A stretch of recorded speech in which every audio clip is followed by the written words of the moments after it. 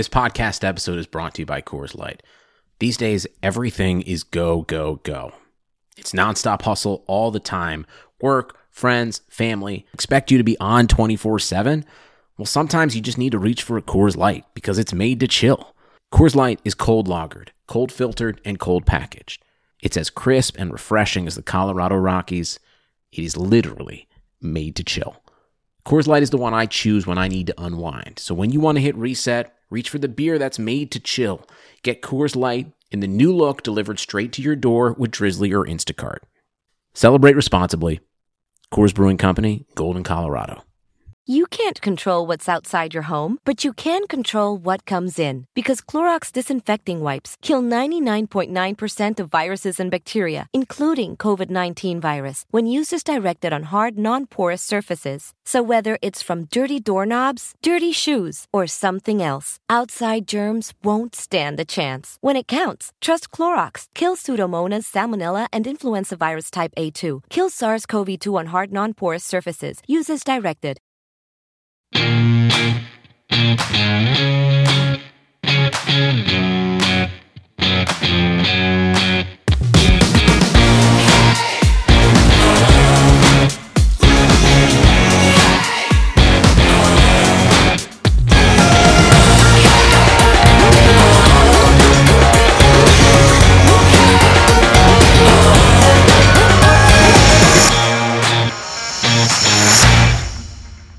What's going on, everybody? Welcome to another episode of Talking Halos. This is Jared Timms alongside Brent McGuire, who, I don't know, maybe I guess I'll call him our co-host for the time being. We got, I guess, kind of a different series I have going here. It's going to be a lot of fun. It's, I guess, more science-based, analytical-based in a sense. Definitely more pitcher-based because that's what I love, and I see a lot of it. But how you doing, Brent? Yep, hanging in there. It's we're in a very weird timeline in our lives, but trying to hang in there, trying to talk some baseball and kind of have some sort of a sense of normalcy. Definitely, yeah. That's I think the whole point of this, and I know I haven't been on too many episodes lately, and I apologize for that. But I think that's kind of what everybody's looking for, is just some normalcy. And I know this topic that we're getting into isn't normal by any means, but it's hopefully going to be fun, and I hope everybody kind of enjoys it. But first, before we really get into this and dig deep into it, and I hope that this isn't going to last too long, but you could be at the end of this podcast and be like, wow, that was 45, 60 minutes that I wasn't expecting. And I'm hoping that it doesn't get that long. But before we do that, and I know Derek does this all the time, we are still a fairly new podcast here at Talking Halos, and we would love, a 5-star review if we deserve it. Only if we deserve it. I know Derek can't hands that down. You can find us on iTunes. That's where you'll give us the 5-star review if you like it. We love the feedback, though. Feedback, it thrives. I'd love to get feedback on this podcast. Please send it in to talkinghalos@gmail.com. I'd love to hear what you guys think about this topic that we're going to go into. I hope that you guys like it, because I'm going to try my best to hopefully get some players on, maybe try to get some coaches on. I don't know. I don't know where this is going to go, to be honest. It's something, like I said, it's near and dear to my heart. I've been working on it for about 8 months now.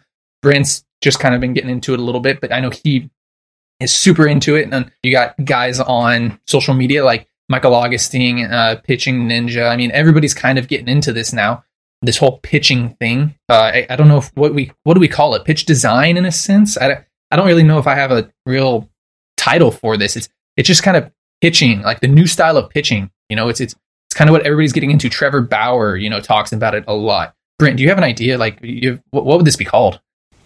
I mean, I don't know if one word does a good enough job of describing like what we're going to talk about. But I think overall we're looking just at a deeper analysis of what pitching is about. So we're looking at pitch design, like you mentioned. We're going to talk about pitch tunneling and sequencing and grips and that kind of stuff.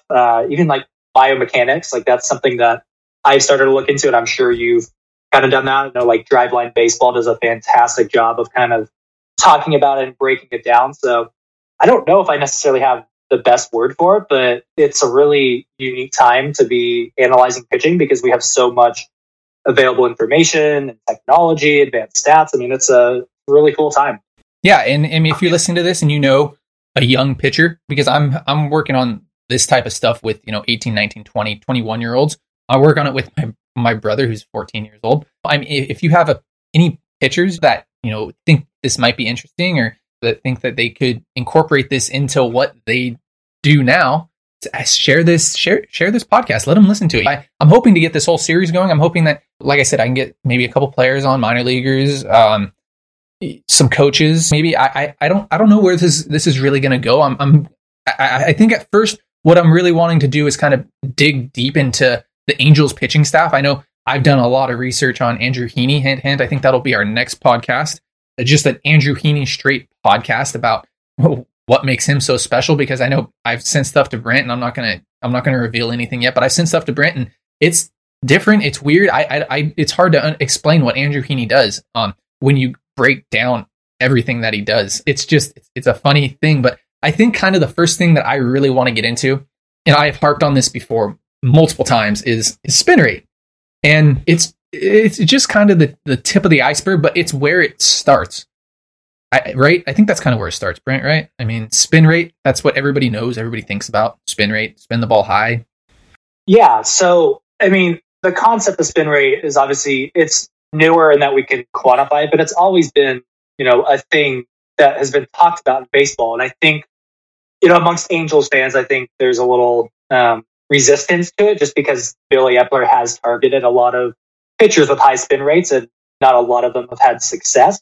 But you are seeing a league-wide trend of teams trying to acquire not just pitchers with high velocities, but high spin rates, because the numbers show that higher spin rates are good. I mean, it's a pretty straightforward concept, and I'm sure we'll get into this more about backspin and topspin and stuff. But basically, fastballs with a lot of spin have this perception that they're rising because their gravity is pulling them down at a slower rate. Kind of the inverse for curveballs. If you're throwing a higher spin curveball, it's going to be spinning downwards more. So if you're thinking about it from the perspective of being a hitter, and if a fastball is coming rising up in the zone and then a curveball is coming down, it's harder to hit. So that's why so many teams are targeting this now and trying to find different ways to get pitchers to spin the ball. I know I kind of rambled a little bit there, but Jared, can you elaborate a little further on that? No. I mean, spin is it's scientific. In the easiest way that science can, get. Gravity is always going to pull a ball down, and that's the kind of super interesting thing about this. I mean, gravity is always going to pull a ball down, no matter how straight it looks. You're going to get movement on the ball down, and I know I've tweeted about it a lot. Vertical break. That's what this means. This is kind of where we can, in a sense, expand on spin and spin rate and all that stuff. So obviously, if you have a higher spin, your ball is going to fly straighter, truer. It's not going to be affected by gravity as much. If you take spin away from it, that's when you're going to get guys with a lower spin rate who are going to throw a sinker, or in a sense, it's going to have more depth in a pitch. That's why when we get to a changeup, and that'll be soon. When you get to a changeup, you want to kill spin because that's going to create more depth on your ball. It's a simple concept to understand, but everything, it's a giant puzzle. You have to fit everything together in a puzzle. And like I said, the spin is just the tip of the iceberg. It's crazy. I mean, you get a guy like, Luke Bard, who's spinning the ball. He's at 2,700, probably more than that, right? 2,800, I think, on his RPMs. Oh yeah, he's way up there. Yeah, I think he has the highest spin rate on a fastball. But you get a guy like Luke Bard, and he has a high spin rate, and we haven't seen the success for him yet. And I think that there have been some articles out there that say, hey, he's due for a big year this year. And I think that when we get baseball back, he's going to be in the bullpen for the Angels, and it's going to be super interesting to see what he does with this. And now that we're another year into this whole advanced analytical pitching phase with spin rate and all this stuff, I think that it's just another step forward for Luke Bard that's going to help him continue to get better and better. And back onto spin, yes, I mean, you always want a higher spin guy. I mean, we're going to see that a lot. But I mean, the first thing that I learned about pitch design, in a sense, was you always want somebody different. So you don't always want a guy. You don't want to just fill up your bullpen full of guys, or you don't want to fill up your whole staff with guys with high spin rates, because then hitters are going to, become more accustomed to that. And, you have nothing different. So you're going to definitely want to, vary that in a sense, and get some guys with lower spin rates who can sink the ball. It's just kind of one of those things. I mean, you want abnormalities with a pitcher. You don't want a guy who's always throwing at a 3/4 arm slot, and you don't want a team full of those guys who throw 93 to 95 with a high spin rate, who throw a slider, because then that becomes the norm. That's exactly what everybody's looking for. That's what pitchers see the most. So if you can get guys like Luke Bard who have a high spin rate and are going to, have a lower vertical break on your ball, that's a great thing to have, The next thing that I kind of want to get into, and I hope I covered spin enough, because that, like I said, that's just the tip of the iceberg, is spin efficiency. Spin efficiency is the amount of true spin that helps your ball out. So if you have 100% spin efficiency on a ball, that means your ball is flying on a perfect axis, making it look like it's flying straighter. And that's just kind of we're on from spin rate to spin efficiency. This is just the fastball too, guys. It can go into so many different things. Brent, what do you have on spin efficiency? It's important to look at this if you're looking at like spin efficiency or active spin. You want all those pitches that have the true backspin or topspin. You're looking for that perfect efficiency. That means that basically the way that you're throwing it is leading to, like you said, that perfect axis, and that's just harder to hit. It gets a little more complicated looking at sliders and changeups. I've tried to dive into this a little bit and try to find correlation and patterns for particular pitches that are, good or bad. And it's a little more complicated for anything but the fastball and the curveball. But I think it's pretty straightforward when you're looking at fastballs and curveballs. You're looking for those pitches that have not only high velocity and high spin, but that spin efficiency to go with it, because that means you're basically getting the optimal movement for a particular pitch. Yeah. And the thing that I personally like, this is how I teach it. Think about a football and how that spins. That's going to be a 0% spin efficiency, because it's spinning, kind of like a football. It's not on any type of axis in a sense. That's basically your 0. That's when you start getting wobbly on, and that's going to be actually, I know that it was almost an impossible pitch to understand, but a gyro ball in a sense. If you start throwing a pitch that has 0% spin efficiency, you just don't, that's going to have gravity affect it the most.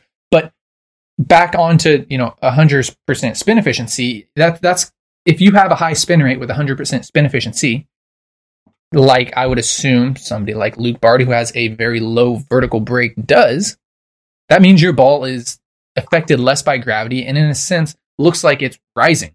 That's the crazy thing about that. And that's kind of what Brent touched on earlier with this, and it's a super interesting concept. And I think this is actually a good time to kind of get into pitch mirroring or spin mirroring. Brent, I know you wanted to talk about this. That was like the one thing that you sent. Brent, what's up with spin mirroring? Yeah, so I know Jared mentioned Michael Augustine at the beginning from Fangraphs, and if you're not already following him, he does some really cool work utilizing some of the video that he gets from Driveline. But essentially, this concept of mirroring your pitches it's something that's been talked about for a while, but I think we can kind of quantify it now. And that's basically two pitches will be on the same plane. They'll look like the same pitch, and then they go in opposite directions. So there are different ways you can kind of group pitches together. But from what I've seen, the best pitches to group together and have like this opposite mirroring is like a fastball and a curveball. That makes sense. It's a straight downhill curveball. The fastball's just staying up and the curveball drops down.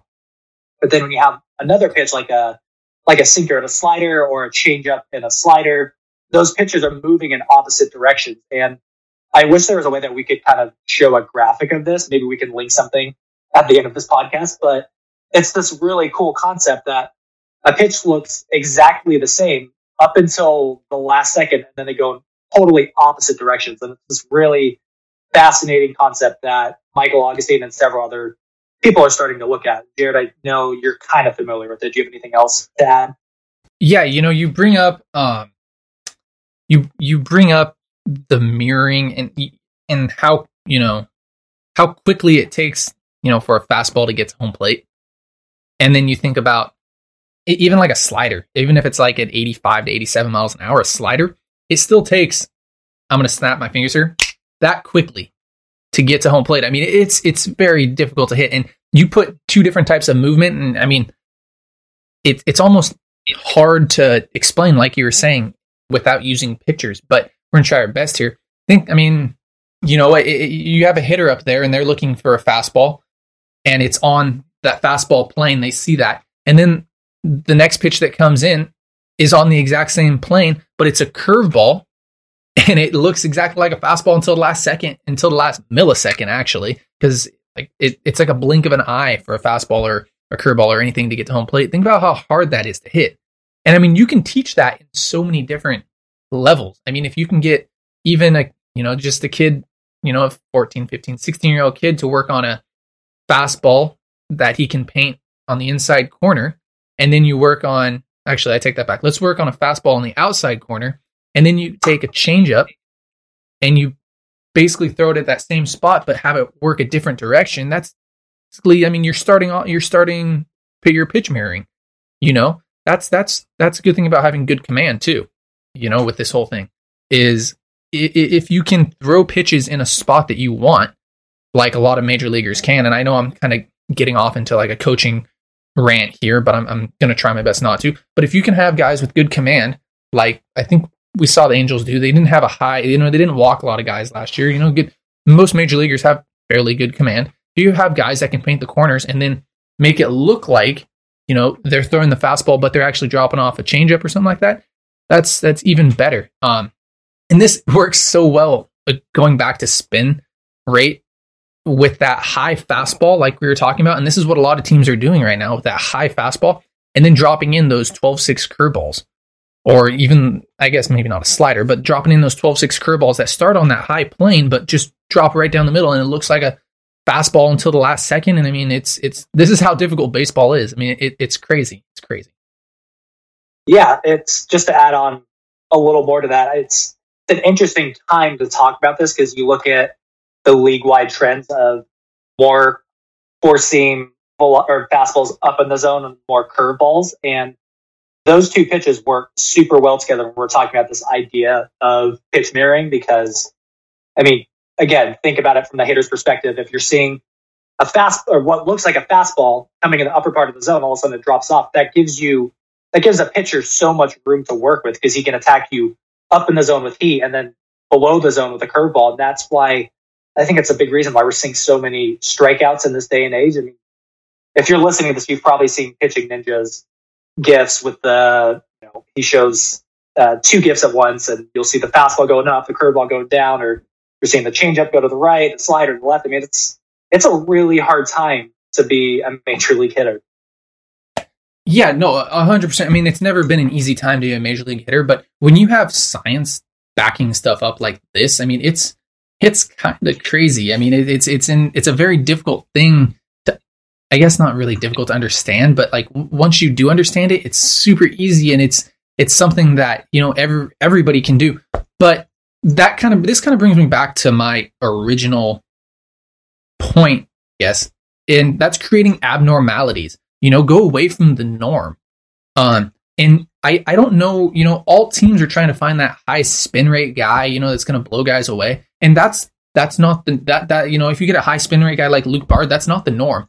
Most guys don't see that type of spin on a ball. But if you have, like I said, a team full of those, it's not going to work. So that's why, again, it's a fantastic thing to have some, different guys, side armors, you can't, and I'm hoping that Major League continues to understand that, not owners, but GMs and everybody continue to understand that, because you don't want to just have guys that pump 95 to 98. That's just going to become the norm with a high spin rate. And I mean, guys that are throwing over the top are going to throw a curveball more than likely. I mean, it's just, I hope that doesn't become the norm. I don't know if you understand what I'm getting here, Brent. I just hope that high fastballs are great to see. High spin rate's fun to see. This whole thing is fun to see, but it's also going to be fun to see the norm, which is at this point, Luke Bard, who has that high spin rate, or, guys that are abnormal in a sense. I mean, even a guy like, I know people are going to hate me when I say this, Trevor Cahill last year didn't have a normal curveball, if I'm not mistaken. He had a very high spin rate curveball, which is against the norm. I know it didn't work out like the Angels wanted to, But I mean, it's you want to go away from the norm, and that's I think what this whole thing means is, and what I think this whole pitch design spin, all this spin stuff is kind of working towards is going away from the norm, finding guys that aren't the norm. And I wonder if this is we're ever gonna see it, but see a guy like below 90 in the major leagues. I know we've had guys like that, like Jared Weaver, but like actually have success below 90 miles an hour that throw like weird stuff, like have crazy amounts of spin on it or something, crazy like that. I don't know. Brent, what do you think? Yeah, I mean, those are all super interesting points. And, like I mentioned, I think this is a really interesting time to break down pitching because I think we're in this really unique phase of baseball history where things are starting to become more quantified, and we've got all of these electronic devices. You've got the Rapsodo, you've got the Edgertronic, you've got ways where pitchers can really work on their craft. So I think we're going to start seeing different varieties of pitchers, kind of like what you're getting at. Like, we're going to still see lots of velocity. I think we're going to continue to see velocity rise maybe a little bit each year, but I do think we're going to start seeing different types of crafty pitchers who are utilizing this technology that we have.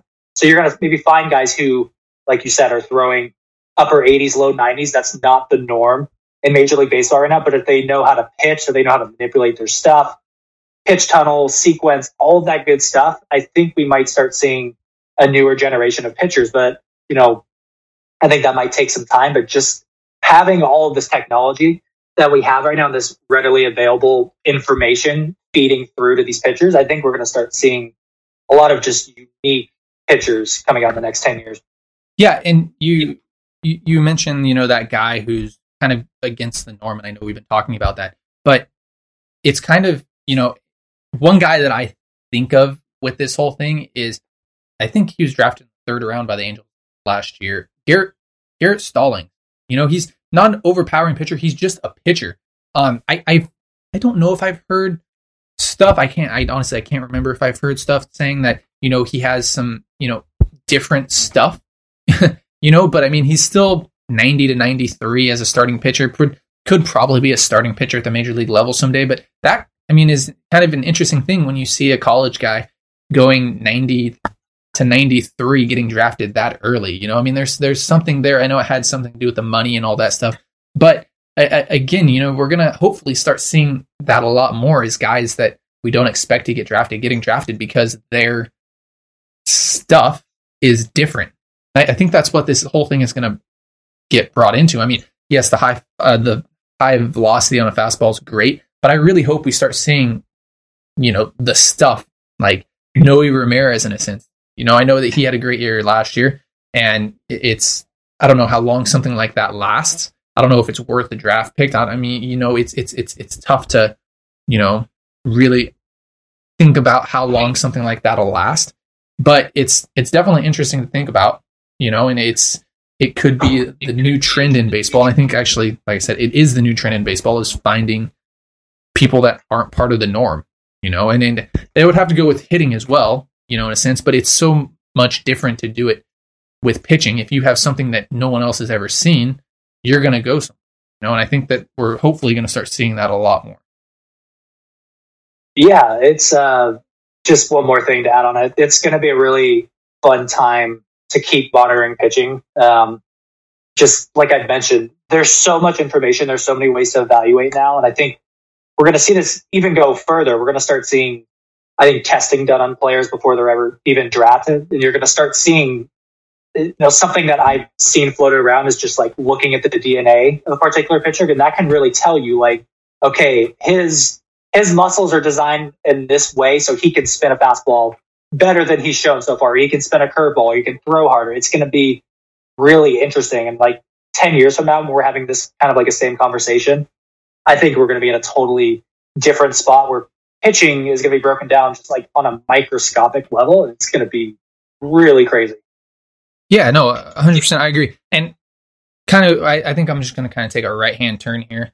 And I don't know what I take that back. I know what I want to jump into now, and that's going to kind of be Baseball Savant. And I know Brooks Baseball is kind of similar. I know Fangraphs has a very similar thing, but Brent, you'd have to agree with me. Baseball Savant for pitching just kind of far better than everybody else in a sense? Oh my gosh, yeah.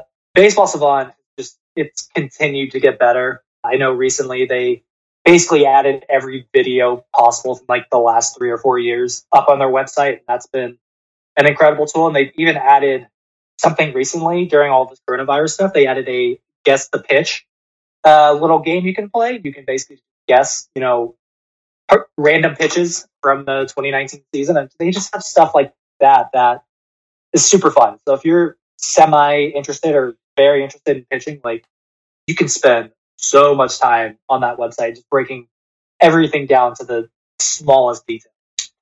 Yeah, no, I love it. I love it. And the great thing with Baseball Savant, and I think we're going to throw it out there now, and it's fantastic. They give you everything that the pitcher does, which is unbelievable. Like you said, videos, and they have a spin. They have, in a sense, a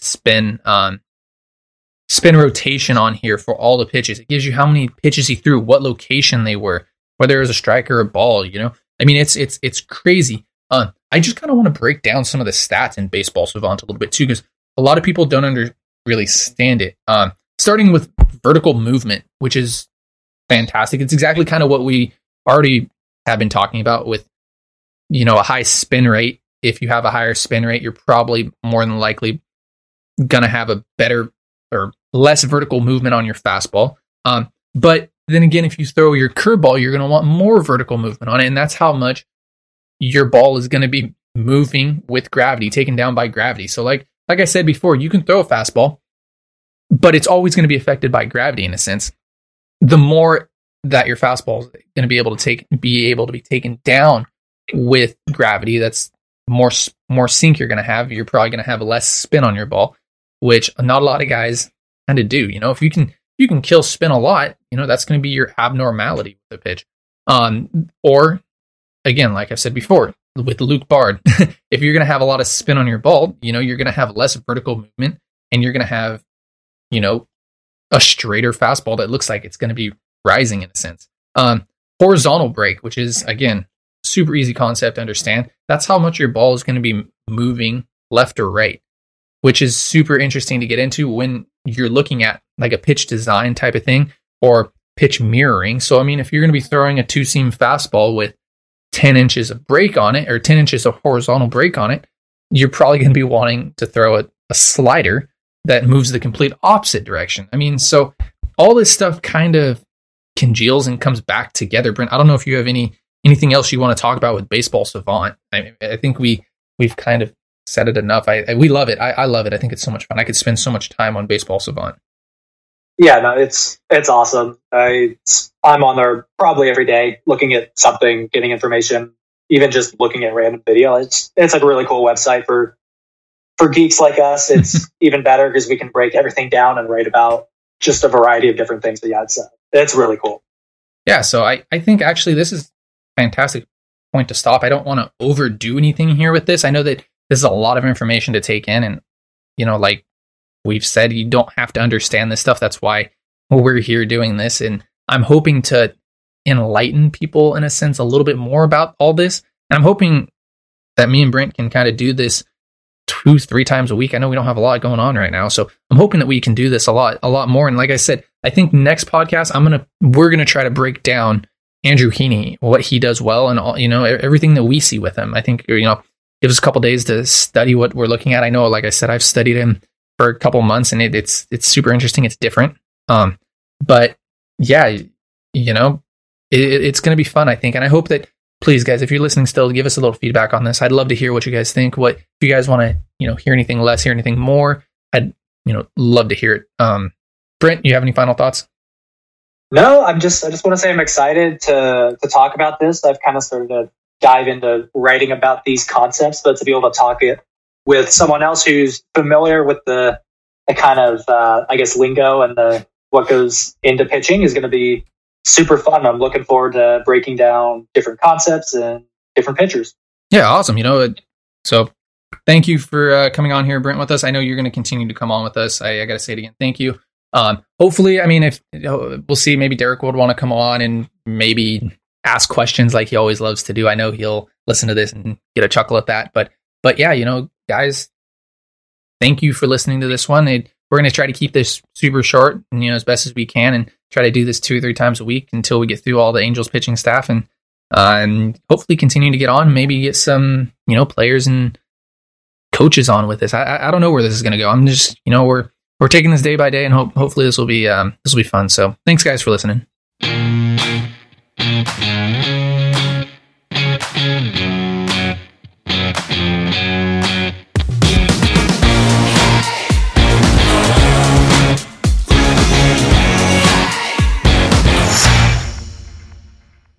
You can't control what's outside your home, but you can control what comes in. Because Clorox disinfecting wipes kill 99.9% of viruses and bacteria, including COVID-19 virus, when used as directed on hard, non-porous surfaces. So whether it's from dirty doorknobs, dirty shoes, or something else, outside germs won't stand a chance. When it counts, trust Clorox. Kill Pseudomonas, Salmonella, and influenza virus type A2. Kill SARS-CoV-2 on hard, non-porous surfaces. Use as directed. You can't control what's outside your home, but you can control what comes in. Because Clorox disinfecting wipes kill 99.9% of viruses and bacteria, including COVID-19 virus, when used as directed on hard, non-porous surfaces. So whether it's from dirty doorknobs, dirty shoes, or something else, outside germs won't stand a chance. When it counts, trust Clorox. Kill Pseudomonas, Salmonella, and influenza virus type A2. Kill SARS-CoV-2 on hard, non-porous surfaces. Use as directed.